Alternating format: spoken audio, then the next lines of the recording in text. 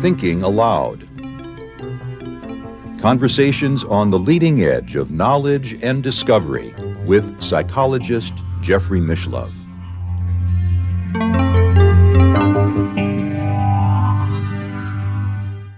Hello and welcome. I'm Jeffrey Mishlove. Today we'll be exploring the battle for the soul of the world. My guest is Tom Cheetham, who is a philosopher, a biologist, a poet, and a professor. He is author of many books, including The World Turned Inside Out, Henri Corbin and Islamic Mysticism, Imaginal Love, The Meanings of Imagination in Henri Corbin and James Hillman, All the World an Icon, Henri Corbin and the Angelic Function of Beings, and Green Man, Earth Angel, The Prophetic Tradition and the Battle for the Soul of the World. Tom lives in Maine. And now I'll switch over to the internet video. Welcome, Tom. It's a pleasure to be with you again. Hi. Thank you very much. It's delightful to be here. I mean, I really mean that. It is. It's very mellow. I think we may yet have a heated discussion since our topic is about the battle for the soul of the world, although I suspect you and I are on the same side of that battle. I think probably we definitely are. Yeah. I figured since we're talking about a battle, I'd wear my red jacket today. Okay. Yeah, geez. If I'd thought of that, I would have worn something more martial. Well, to begin with, you make no bones about it in the very first page of your book on the Green Man that Western materialism is very dangerous and destructive and could lead to the extinction of the human race. Yeah. And I still think that, yeah. All right. Well, I mean, so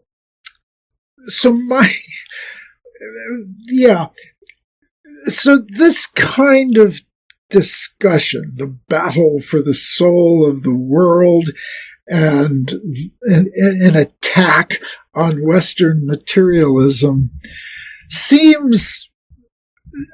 has different faces depending upon where you are when you're first encountering this kind of narrative, all right? And I guess what I'll say about my own position here is that for better or worse, and I think actually for the better, I've been pinioned between the two poles here much of my life. That is to say, I have a spiritual or philosophical, or I increasingly realize religious perspective, and I'm a trained scientist, and therefore, the training that I got as a scientist was based on materialist premises, though I wasn't clear about it until many decades later. And so what I'll say is that it's still relatively easy for me to see both sides in this schism, as Henri Corbin called it. He would have said, it's one of the schisms that defines the Western project. I suppose one way of contrasting Western materialism would be with maybe the earliest Western religions, which were filled, for example, with spirits and angels and many deities. Yeah, so, gosh, this is hard to talk about. So let me let me put it as follows. What we're talking about in one set of terms, and the problem here is that there are lots of different terminologies to use to think about this, but since you talk about the early Western religions, let's talk about this in terms of transcendence and immanence. That is to say, is the human soul fundamentally not of this world? Is it in the world but not of it? Or is the human soul a biological and chemical manifestation of our physical being? And that distinction goes all the way back as far as you can trace it in the Western tradition. I mean, it goes back to the ancient Greeks. It pops up in the Judeo-Christian and Islamic traditions. And so one of the tensions for all of these traditions, religious and philosophical, is to try to get clear about what the relation between those two poles really is. Because we are here. I do have a body, and yet for millennia, in most traditions that I'm familiar with, people generally also have this, even if they're materialists, they have this nagging feeling that maybe it's not just gooey biology. Maybe there's something else. And the question is, how are those two apparently radically different modes of being, how are they related? And in the Western tradition, most recently, that is to say with Descartes, who's in some sense the poster boy for modern materialism, he was trying to figure out the how to put the two things together. That is to say, he says, on the one hand, there are physical substances, and on the other hand, there are mental substances. And he was never really particularly adept at putting them together. And yet he believed fully that there were these two components. After Descartes, and certainly after Newton, it became fairly clear that a materialist science was just really good at doing stuff. And over the last few centuries, it has seemed as if modern Western materialist science must be true. Because look at all the stuff we can do with it. You know, computers and atomic bombs and, medicine and all this stuff. We're just incredibly successful at it. And so it must be true. And if that kind of materialist reductionism is the fundamental assumption of much of modern science. I guess all of modern science. And yet people still have this nagging suspicion that there must be something else. And one of the primary places in the Western scientific tradition where this becomes really problematic is the discussion of the nature of consciousness. And that's a very deep and complicated rabbit hole to go down, but speaking really loosely, every time you go in with your tweezers and your knives, or your extremely fancy neurological imaging machinery, which I find extremely amazing, you get in there and you poke around and there's nobody in there. You just find chemistry. Um, and you don't find a place where you can put your finger and say, that's consciousness. And so you find another bifurcation. This time, the one I'm thinking of is the one within contemporary neuroscience. One group of legitimately materialist scientists will say, it's all bunkum, all this consciousness business. We're going to find how consciousness works at the level of material. And then you have other contemporary neuroscientists who say, no, we're not.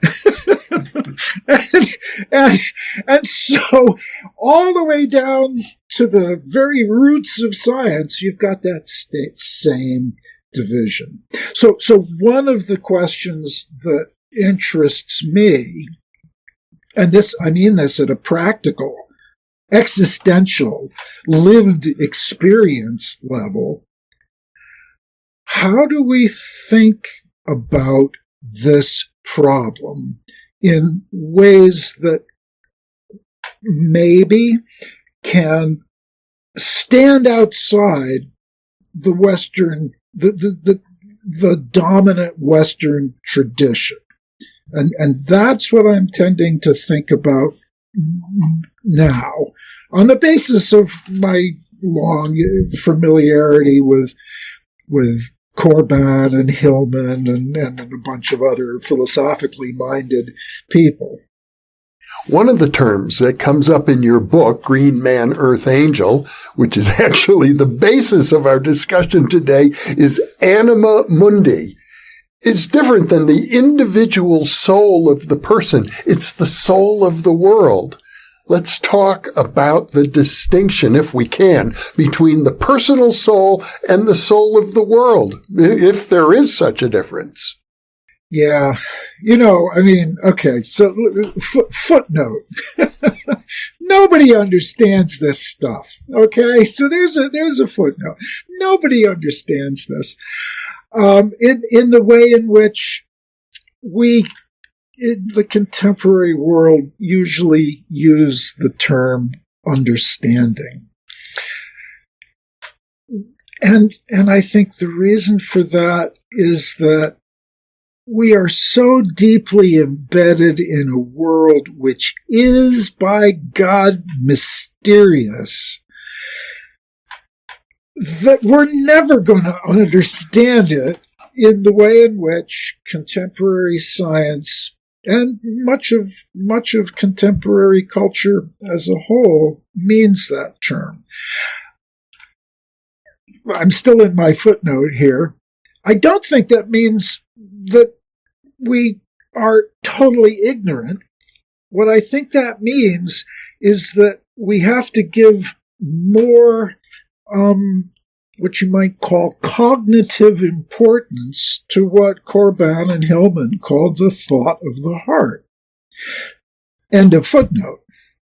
So, in order to grapple with the distinction between the anima vagula, which is one way of referring to the wandering human soul, and the anima mundi, is to not think about it in the terms that we're used to using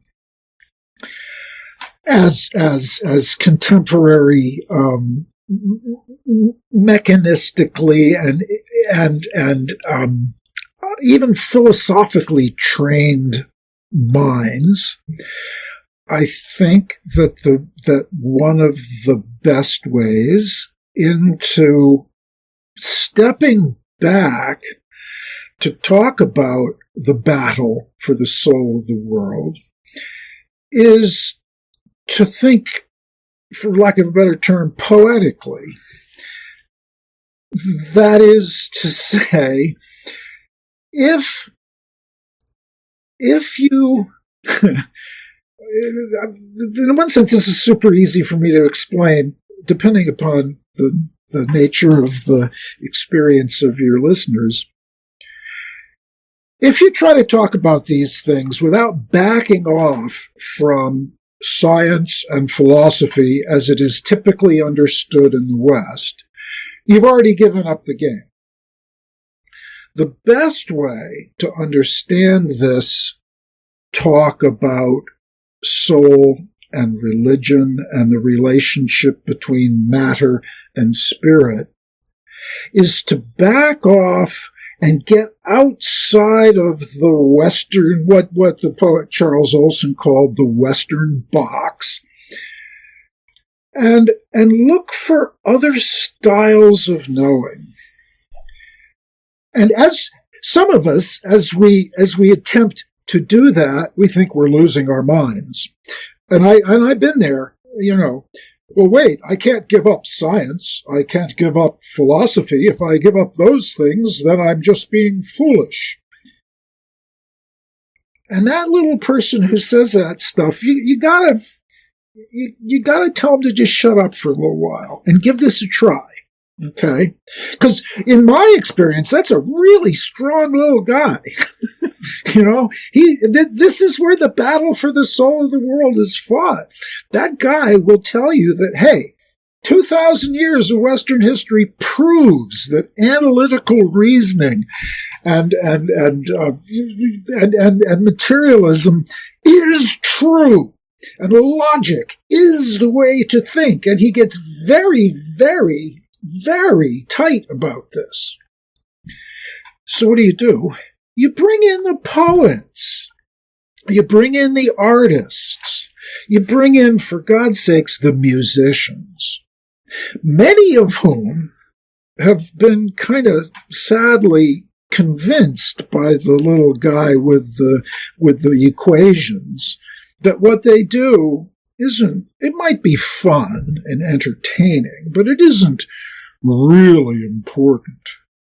And the argument that Corbin and Hillman and a whole new flood of contemporary philosophers and artists and poets, they're starting to catch on. They begin to realize that, oh my God, we've given up the game. Look at every college in the United States. Where's the money? All goes to the sciences. What about music? What about the arts? What about poetry? Poof! We all know that's nonsense, just like we proved that religion was nonsense. You've got to at least, and here's my suggestion, and so for some people this move is not a problem at all. They can just go on with their lives. But more people than I think are aware of it have at least subliminally bought into the materialist, rationalist, reductionist vision of reality.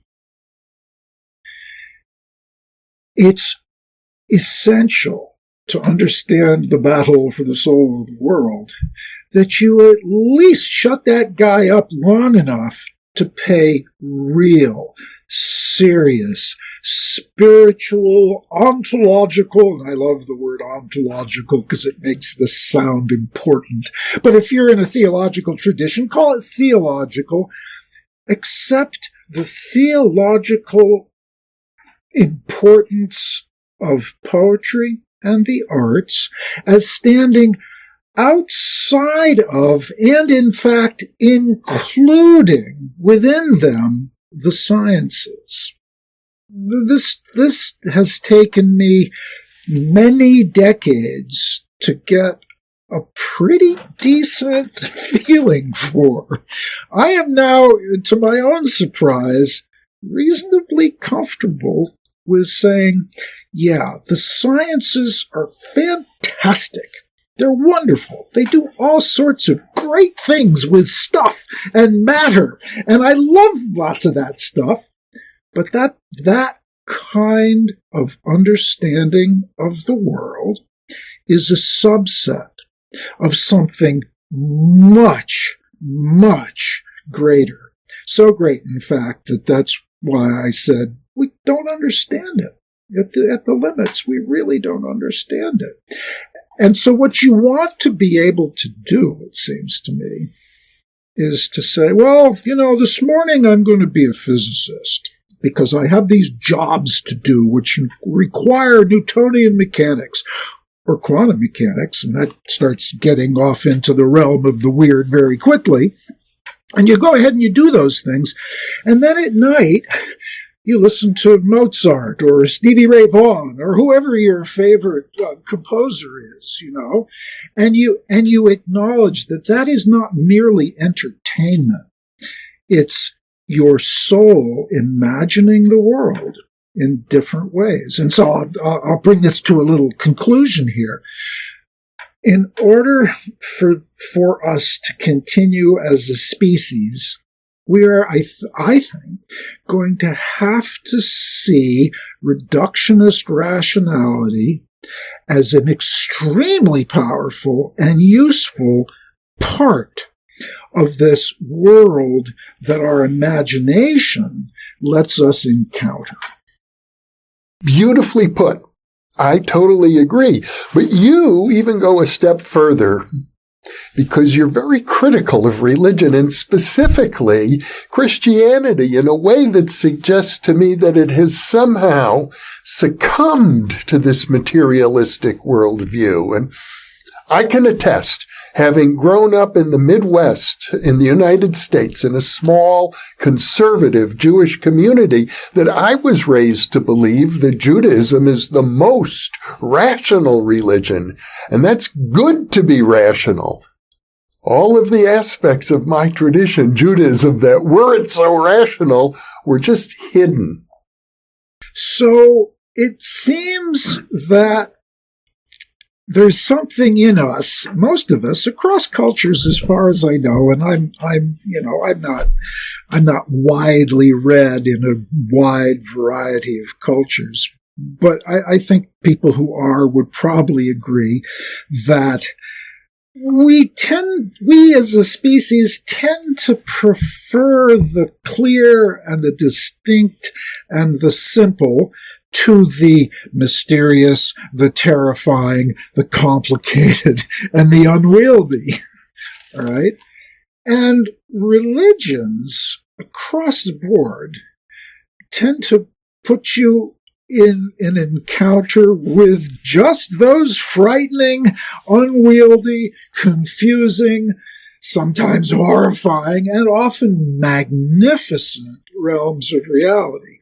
And imagine, from whichever tradition that you are most familiar with, let's imagine Muhammad, on the night of his trip to heaven, or Paul on the road to Damascus, or Moses, or Abraham in their encounters with God. You don't want to live like that every single second of your life. You couldn't do it. You'd never eat. You'd never procreate. It's too disruptive. So that's pretty extreme. But, it's so much easier to be institutionalized.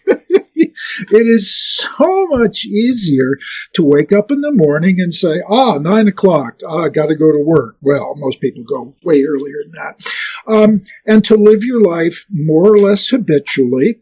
And when you need to think about God or religion or philosophy, you go to a church or a college and people tell you what the truth is. And you say, oh, yeah, you're an authority figure. I'll buy that.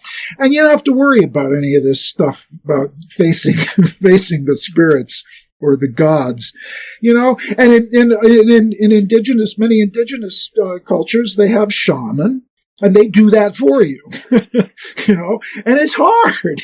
It's bloody awfully confusing. And you bring it back into the discussion that I was trying to have. You see, the poets and the artists, they're over on the side where the prophets and the mystics in all the religions, that's where those folks live. So in a secular culture, it's easy to talk about artists and poets. In a deeply religious culture, you talk about the mystics. And the mystics are dangerous. They're not just dangerous to themselves, because when you encounter the living God or an angel or however the transcendent appears to you, it doesn't just blow you up. It's a problem for the society as a whole, which is why societies with either whichever tradition is dominant there, the church, or whatever stands in the place of the church, is always pretty nervous about the mystics. Which is why, in the Catholic tradition, it takes a few hundred years for them to decide whether a given person was a knucklehead and a danger or an actual mystic and a saint. It takes a while, and I'm not unsympathetic to that.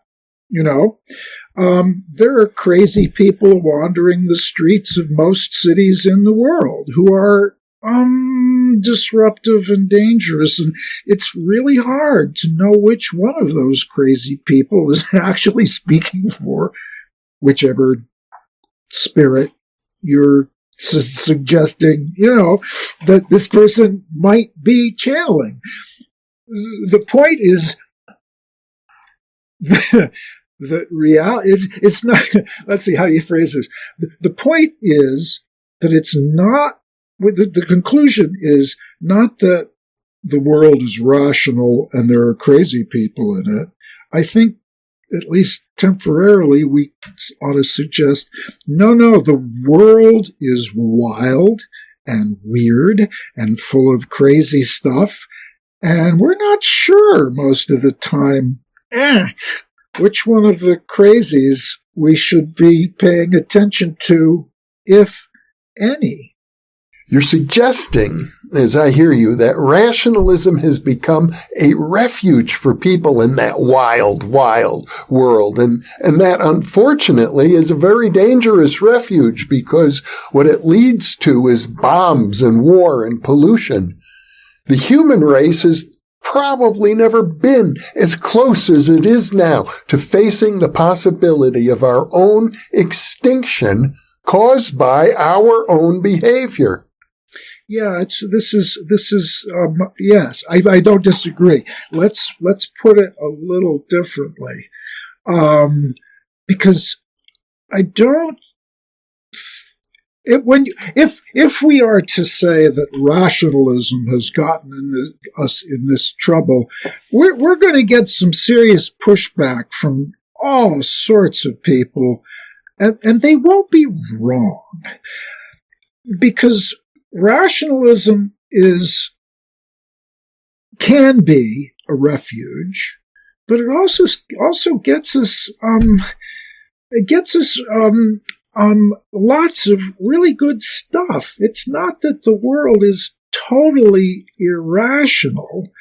I mean, there's lots of things we know. Here, don't let me lose my train of thought. But here's a little story that I made up some time ago, which I'm very fond of, and maybe somebody else will be too. So, Isaac Newton, right? Quintessential, poster child for rational materialism. Well, and as many people know, he was also an alchemist. And in fact, he did a lot more work in alchemy than he ever did writing the Principia Mathematica. So imagine Newton, he's doing his alchemy, and if you're familiar with Jung or Hillman or any of those people, you'll have some sense of what they meant by alchemy. And it's a nightmare of complexity. It's not merely intellectual, it's emotional and physical.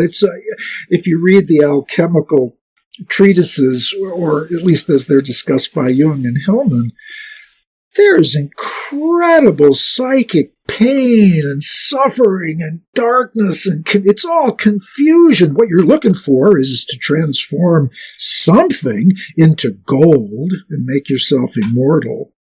But it's incredibly difficult. And suddenly occurred to me the other day that when Newton said, heck with this, let's do some mathematics for a while. And he said, what if the world were describable in terms of forces and matter and motion? And so he comes up with F equals ma, and he writes the Principia, and we have modern science. But what if you imagine that he did that as a break from the real work? That was easy.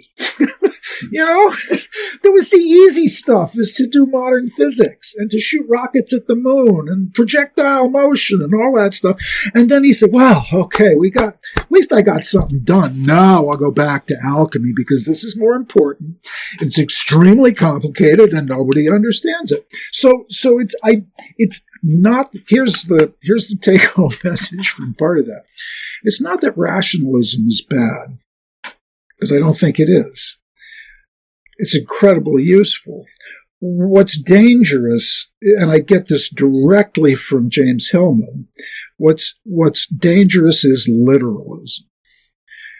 Because literalism, I always have rocks here, but literalism and fundamentalism go hand in hand.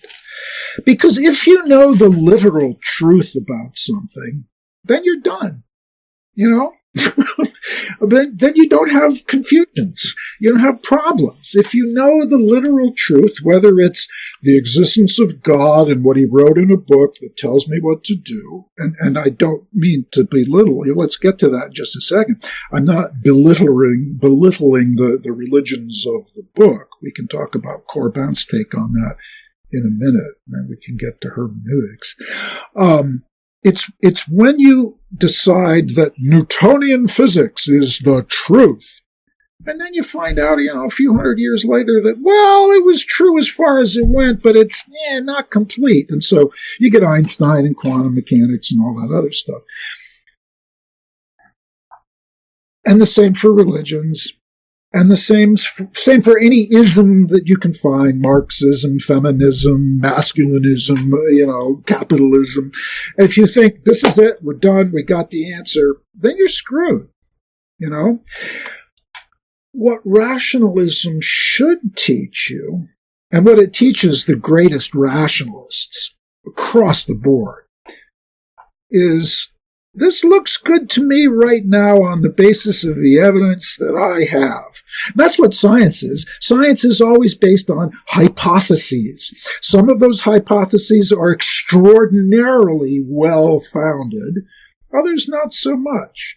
But every great scientist, and I would argue every great rationalist, always knows they're peering into the darkness, and you only take those truths as useful hypotheses, and you don't push them into the realm of the certain.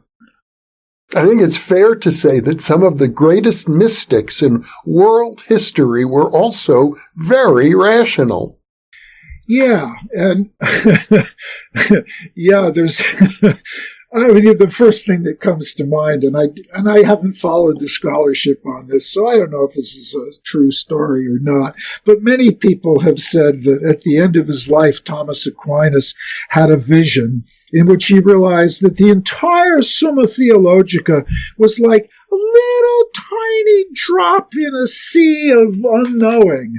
And he realized, oh my gosh, everything that I have thought, oh my God, it all just disappears.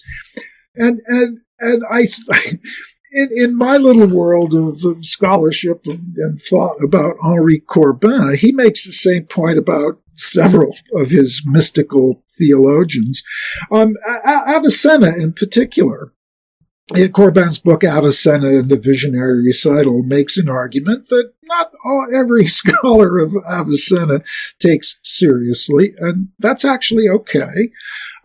Corbin says, Avicenna, and this was back in the old days when if you were a scholar, you were a scientist and an astronomer and a theologian and a biologist and a lawyer and a doctor. I mean, there were no distinctions. This was all doing God's work. It was investigating God's creation. So Avicenna was one of the great polymaths of all time.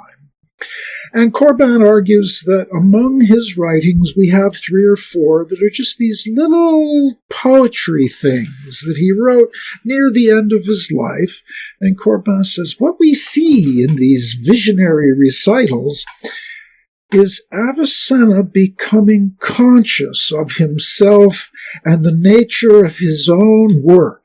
and I don't have the quote handy, but it's something like, all of those ideas and proofs which he thought were about the objective reality of things were actually his own soul manifesting itself.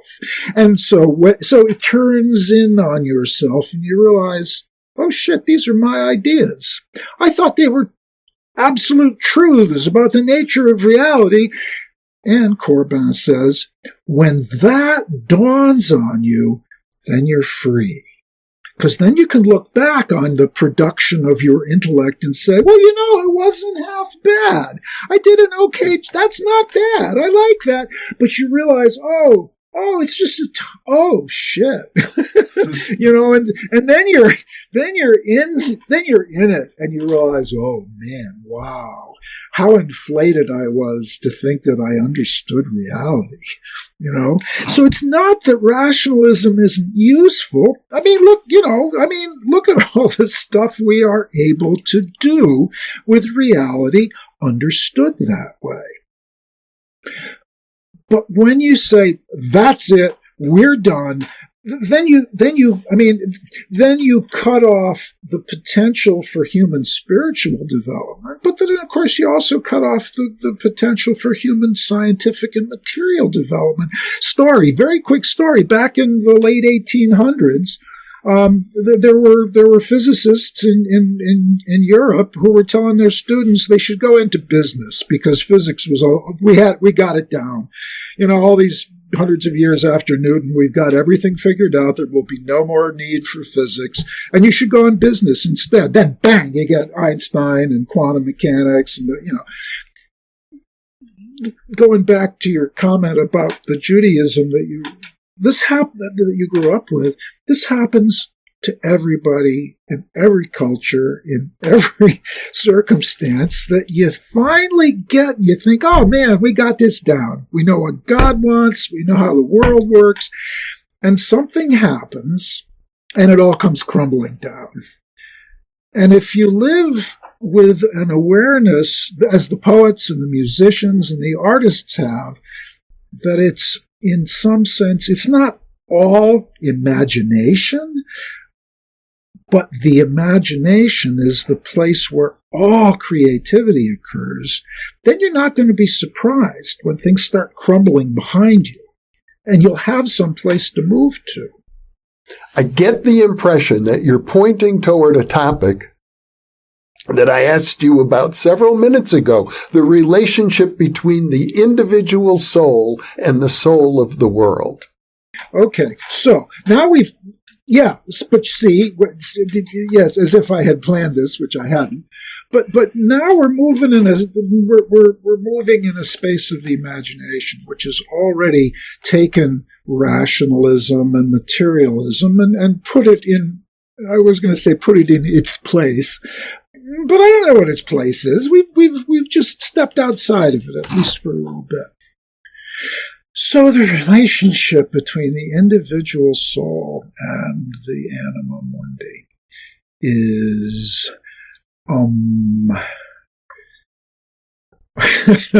do I understand it? No. In order to begin to, let's not talk about understanding it. Let's suggest that relationship is open to experiencing. Okay? And notice here that in order to talk about it, we really do have to speak poetically. That is to say, not in terms of belief or fact or knowledge in the usual sense, but in the sense of imagining it. I learned an enormous amount from a statement by the American poet Robert Duncan, who long ago in the 80s, I think, said, I finally figured out about the difference between believing and imagining. He says, they're two different systems. When I'm believing, then I can't imagine. When I'm imagining, then I have no need to believe. Because he thought belief and knowledge kind of come together. You believe something until you know about it. But when you're imagining, you're moving in a different world. And I would argue, and I think artists, poets, and musicians know this intuitively, things tend to get a little more interesting when you're imagining, because you're aware of your active engagement with reality. And I would also make the point very strongly that scientists, or at least scientists when they're doing the best science, are also aware of this, that when you're looking at things, they're kind of looking back at you. Your engagement with the world is reciprocal. It's very much interanimated. That is to say, the world has a responsiveness that you in turn respond to. And it's a kind of perpetual loop, to put it in Jeffrey Kripal's terms, that the world has a kind of strange loopiness to it that it's very easy to ignore. And when you ignore the strange loopiness of things, then you become, to the degree that you are ignorant of that, you become increasingly literalist and fundamentalist. And you expect that the world is going to stay pretty much the way it was, whether you're there or not, and there's truth to that, of course. But there are ways of engaging with reality which are more personal. Read poetry. Listen to music. And so the question about the difference between the individual soul and the soul of the world is that they're tied together by this kind of experience. Am I going to, I don't know whether my individual soul is eternal. I guess I'll find out. I used to think that was utterly absurd to think. And now I kind of think, actually it would make more sense if it were. But what would that be? Would it be me? Corbin says somewhere that, your soul as Tom Cheetham, son of Richard Cheetham, not so much. Maybe not. But something in you is continuous with the soul of the world. And Hillman and some of his followers have said that soul itself isn't a thing. It's it's a style of experiencing. And so I think that one of the problems that Christianity has had over the millennia, and not all Christians, it's like Judaism, Islam, Christianity, as if they were things, and they are not. Go to southern Alabama and experience Christianity in those little churches, and go to Rome and experience it there. That extraordinary diversity. It happens in every single religion. And so we do a disservice to religious folk everywhere when we label them as whatever. What you're engaging in there is living experience. And when you say my soul and you start literalizing this thing, you go off wrong. So when we're discussing the differences, which there, I guess, must be between the world soul and my soul, don't go looking for an answer. Go looking for experience. That's the take-home message. The conventional way of looking at this question of the individual and the world is, as I understand it, would be, I'm alive, I'm biological, I have consciousness, I have movement, I'm a creature, but the world is not alive in the same way that I am. The world is not a conscious being. It's not an animal being. And actually, I tend to think that viewpoint is incorrect. I think the world is just as much alive as I am. So here's a good place where the scientist in me and the other part of me, whatever that is, the bigger part, they start having a battle because I was trained as a biologist. And I know a lot about biology. And that's both, well, I mean, it's just purely wonderful. I got to say, just as a footnote, the more you know about biology, the more astonishing the complexity of any living being becomes. Maybe I can go in that way. So let's think. I'm going to make an outrageous move because to answer these questions in any depth is impossible. But let's imagine. Okay, so you got us, and we are super complicated. We're so complicated. I mean, we are so complicated. It's a glory and a wonder. But then I spent 40 years of my life staring into microscopes. And one of the things you can discover staring into a microscope is, pick your favorite single-celled ciliate, Let's pick a Volvox or something. Well, no, they're multicellular. Pick a tiny little single-celled organism and watch it for a while. Nobody understands how they work. And recently, I'm tempted to go into detail, but I won't. The more biologists discover about how cells operate, the more wonderful it becomes. And the more clear it becomes that, gosh, that's pretty remarkable. And I'm not suggesting here that God's little finger is driving every paramecium, because I'm not, though it could be. And then now move from the bottom up. I read an article, and I can't give you the source, though it was probably in Quanta a couple years ago, about the proton. Now we're in physics rather than biology. There was a remarkable article, unintelligible, much of it to me, pointing out that the most complex object in the universe is the proton. Okay. And it made, I don't really understand contemporary physics, but it had to me that same feeling. Here's this little tiny, it's unimaginably tiny. And it turns out the physicists, the closer they look at it, it's like, holy shit, this is crazy. This is so crazy complicated that they don't know what they throw up their hands.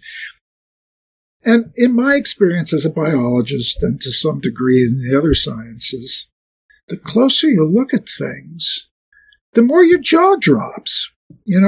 It doesn't matter whether you're looking at the galaxies or the paramecia or, for heaven's sakes, even a proton. And the takeaway here is, it's not entirely clear to me that there is an unbridgeable chasm between the living and the non-living. Maybe it's more like there's stuff we know a lot about because we are it, and then there's stuff we know less about and we think, oh, it's inert, it's inorganic, it is not alive. I would just guess, come back in 1 million years, and whether we're around, which I doubt, somebody with some intelligence is going to be saying, oh, it's all, what's the Hindu metaphor? Indra's net. It's all this extraordinary network of actions and reactions and interrelations at levels which are both physical and what we tend to call spiritual. I mean, we've only been around for a couple 100,000 years, man. We're just getting started on understanding stuff, and we think we got it down. I have heard people like Fritjof Capra, who I interviewed on this very topic at one time, arguing we have to shift our worldview, that physics is not the bedrock of science, it's biology. And once we understand that biology is the bedrock of science, then we can have a world that works. It will be ecologically sustainable. I gather in your book you do take issue with that point of view. Oh, I take issue with any point of view. Well, it's as you have just stated it, that biology is the bedrock. I would first of all, part of me would be wildly enthusiastic about that, because I'm a biologist. And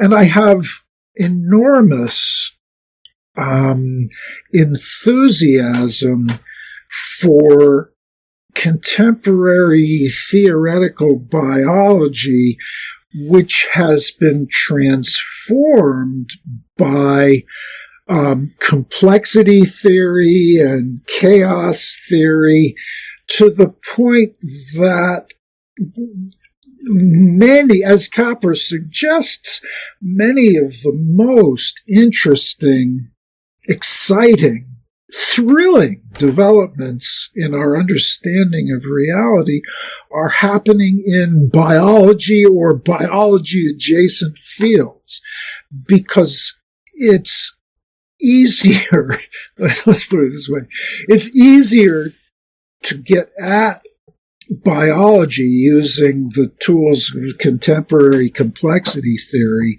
than it is the proton.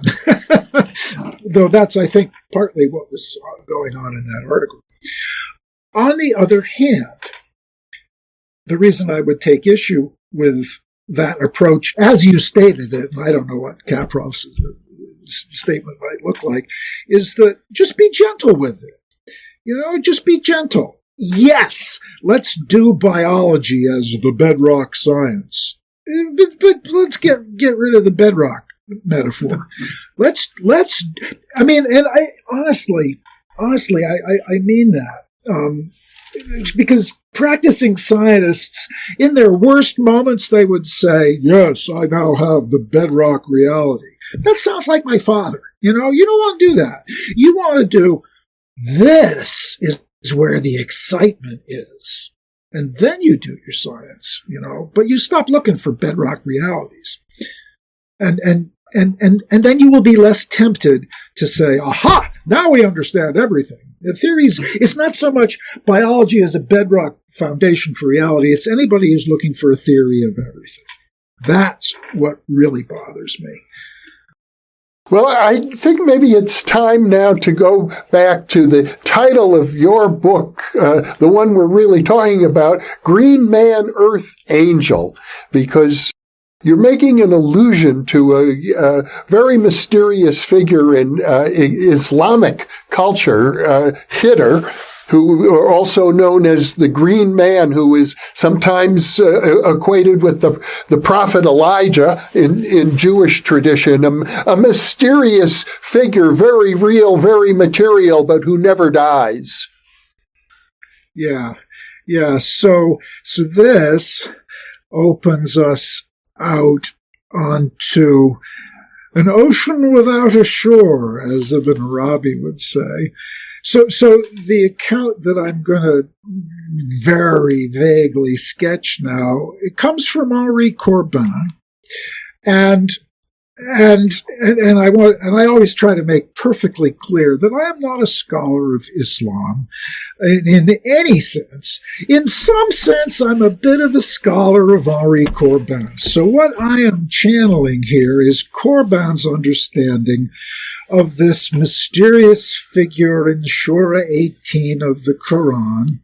And so Oh, and the translation of Keter as Green Man comes via Louis Massignon, who was a teacher and mentor of Corbin at the Sorbonne years and years ago. And the story, as I recall it, is Moses, who's the giver of the law, meets in this small, the Quran's always doing this. It's a little tiny episode, It's a little tiny episode that just appears and disappears, and much of the Quran is like that. It's as Sayyid Hossein Nasr said, the Quran is an example of what happens when the divine speech tries to put itself into human language. It just fractures and blows up, and human language just can't possibly accommodate the divine speech. And that's one of the reasons the Quran has the structure it has, but it's also one of the reasons that this episode has such importance for Corbin and Massignon and others, because it's all about interpretation. The take-home message from this little encounter between Keter and Moses is essentially that Keter says, well, you got the laws, but actually, and that's good, we need them. We need the laws.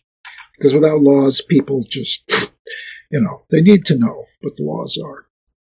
Corbin, of course, is a little more excited about the stuff behind the laws, as many of us are. We don't really want to be told what to do. We want to know what we get at the end, What Keter tells Moses, he shows him that, if you take those laws literally, there's actually a lot more there. Once you pass through the law, you discover the ocean without a shore.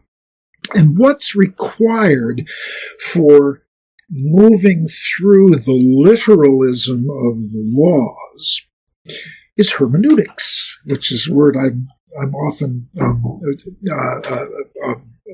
upbraided for using, but it's essential, or at least the idea behind hermeneutics is essential for Corbin and Hillman and Jung, and I gotta say, Jeffrey Kripal, as it is for the rest of us.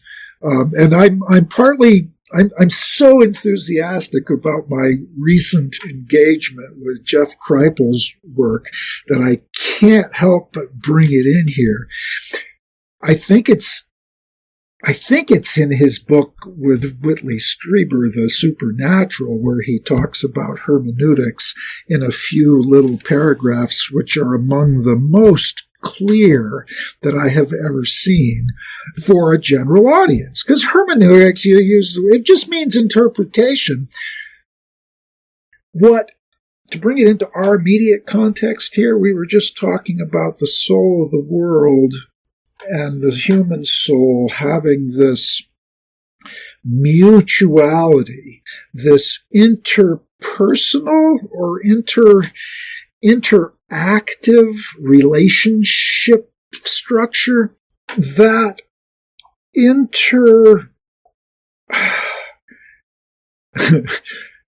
that relationality between the objects. Well, so I'm going to be extreme here.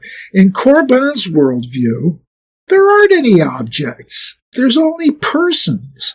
It would take a half hour to make that seem plausible to many people, unless they're poets, in which case they know that. That's why poetry happens, because there are no objects. There's only persons or things that are like at least quasi-persons. That's what allows you to talk about them in poetry,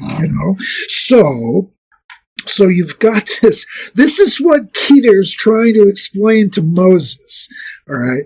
That, well, you got the laws, and those are the literal laws, but behind the literal laws, which you have to have, otherwise you can't figure out how to make your coffee in the morning,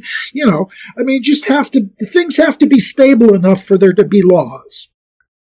But then once you get the hang of being human and you're not killing people right and left and you're being a basically nice person, all the things you get in the commandments, then beyond that, Oh my word, then you get to be a poet, and you get to be a creator, and you get to participate in the deepest imaginative ways with everyone you know, all the animals, all the trees, even the damn rocks. Okay? So what Keter is doing is he's explaining what Kripal means by hermeneutics to Moses, so that Moses won't just give the laws and say, that's it. And that's the kind of Judaism that you were criticizing in the beginning, or at least I heard you to be criticizing. Real simple, real straightforward, nothing mystical. We don't have to go there because it's dangerous, which it actually kind of is dangerous, which is why every religious tradition keeps Keter at a... No, you don't tell the kids about that. You know, you wait till you're an adult and you got the laws down, and then you can start to screw around with mysticism. I mean, even Plato knew that in his context, yeah, you should be in the army, you should do your duty as a citizen, and you don't mess around with this transcendent stuff and the good and the one. You don't do that until you're old. But we assume that education, starts at the end. Anyway, you see my point. Well, the Jewish tradition is quite explicit with regard to the mystical Kabbalah. You have to be 40 years old before you start. Boy, I'll tell you, the older I get, I wouldn't have wanted to hear that when I was 18 or 25, but now I'm a little over 70, and it seems like a really good idea. Yeah, 40 still seems very young. Oh, yeah, you bet it does. It seems super young. Back to Hitter, I get the impression that the soul of the world has a lot to do with Hitter. Yes, it does. Gosh, because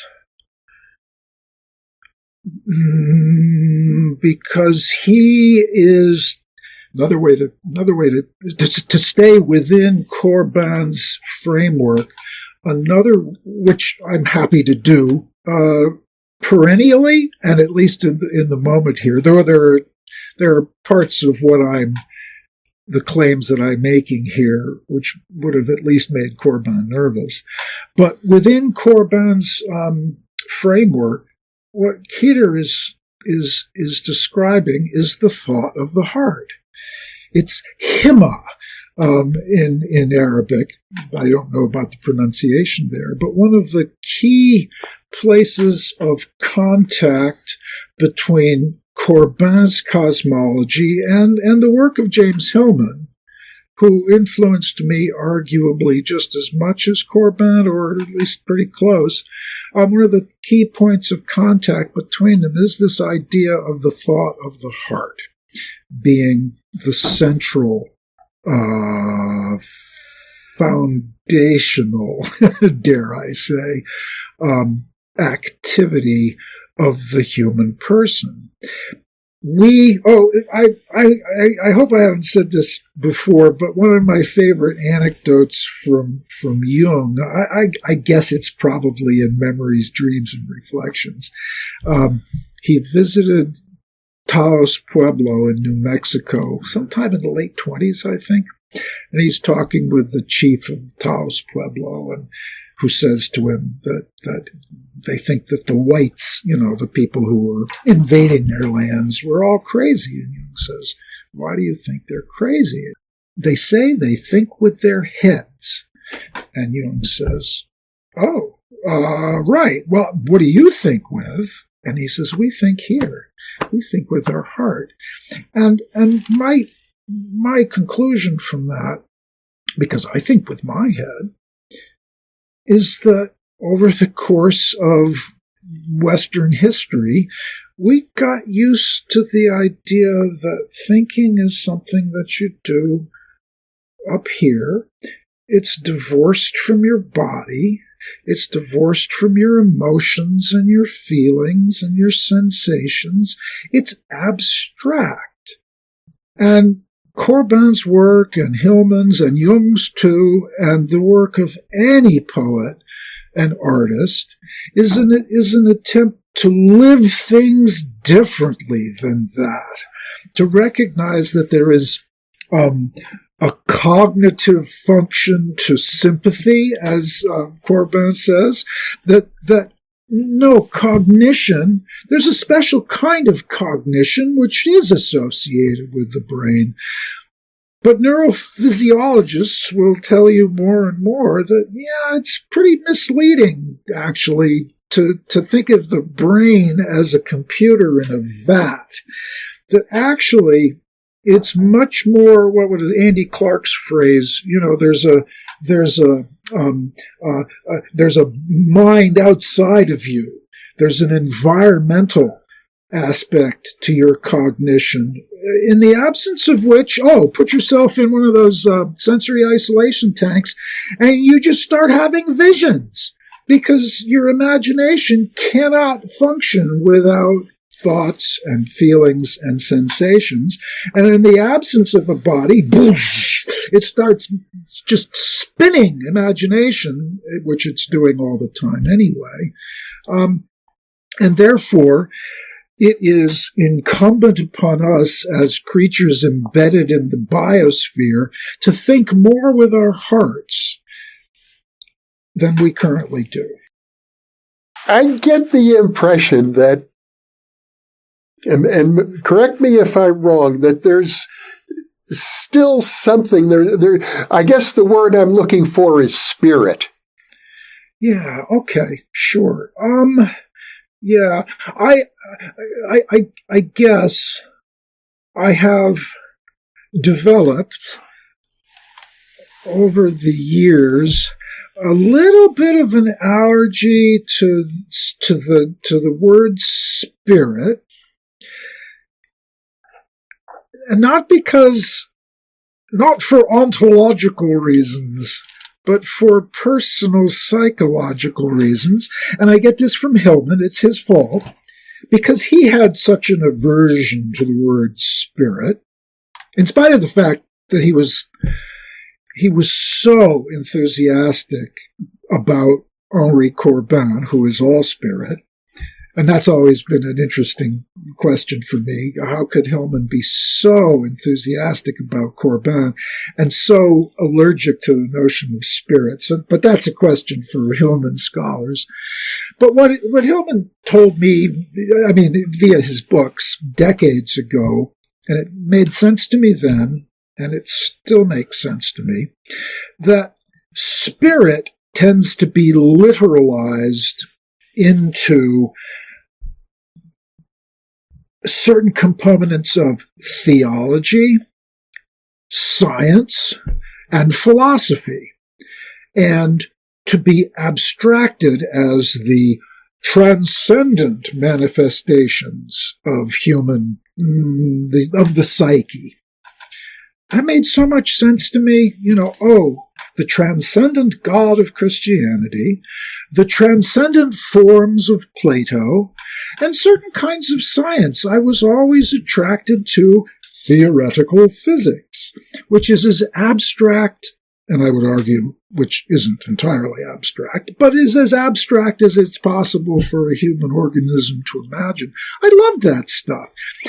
And Hillman kind of rubbed my nose in it and said, see what you're missing. You're going to God and to abstract physics and to philosophy to avoid your heart. And I thought decades ago, oh dear, he's sure right about that. Because this is the hard stuff. It's like Newton with his alchemy. Oh, God, let's take a break from this emotional business, which I cannot deal with, and let's do the Principia Mathematica, And that was so obviously true of me, that I have this residual nervousness about spirituality, and I don't think that that's a bad thing, to hold those with a little bit of caution. And it's been going on in contemporary Western philosophy for maybe 100 years now, the worry about transcendence and the emphasis on immanence. and here comes a drum roll. One of the I'm channeling Jeffrey Kripal again here, insofar as I currently understand him. He is arguing, I think, beautifully what I've been circling all these years, which is that transcendence and immanence can be brought together with hermeneutics. That is to say, that gap that we tend to experience between what we imagine as the transcendent and what we imagine as the immanent can be overcome, can be worked with, which is a wonderful alchemical metaphor, can be worked with emotionally, cognitively, sensuously, if we understand what the Green Man was trying to teach, okay? I really think he's right about that.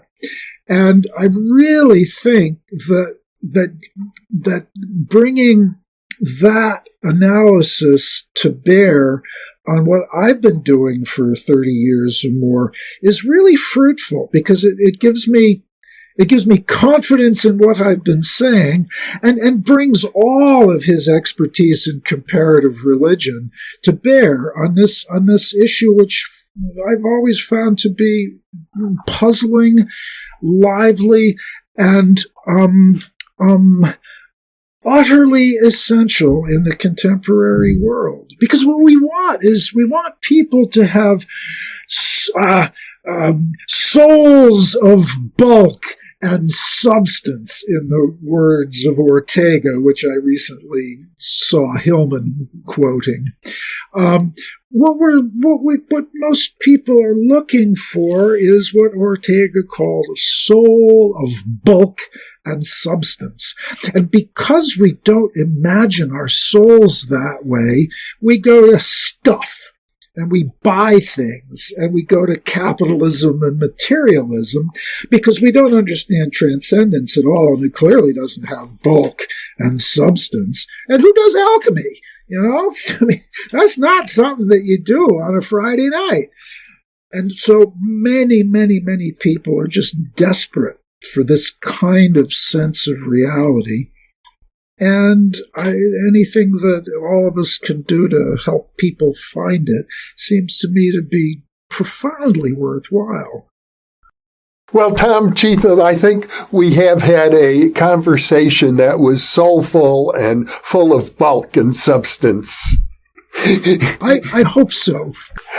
I think we have, even if we haven't resolved the battle for the soul of the world.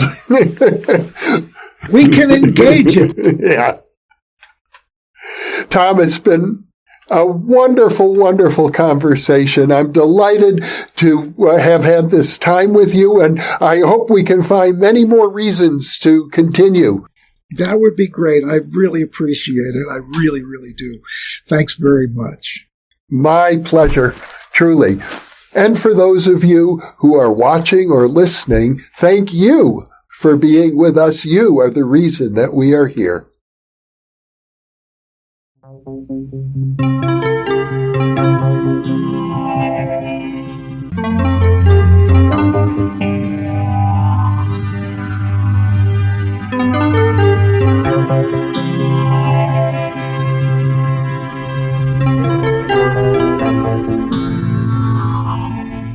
I imagine that by now, many of you already realize that in conjunction with White Crow Books, we've just launched the new Thinking Aloud Dialogues book imprint, and our first title is There Life After Death?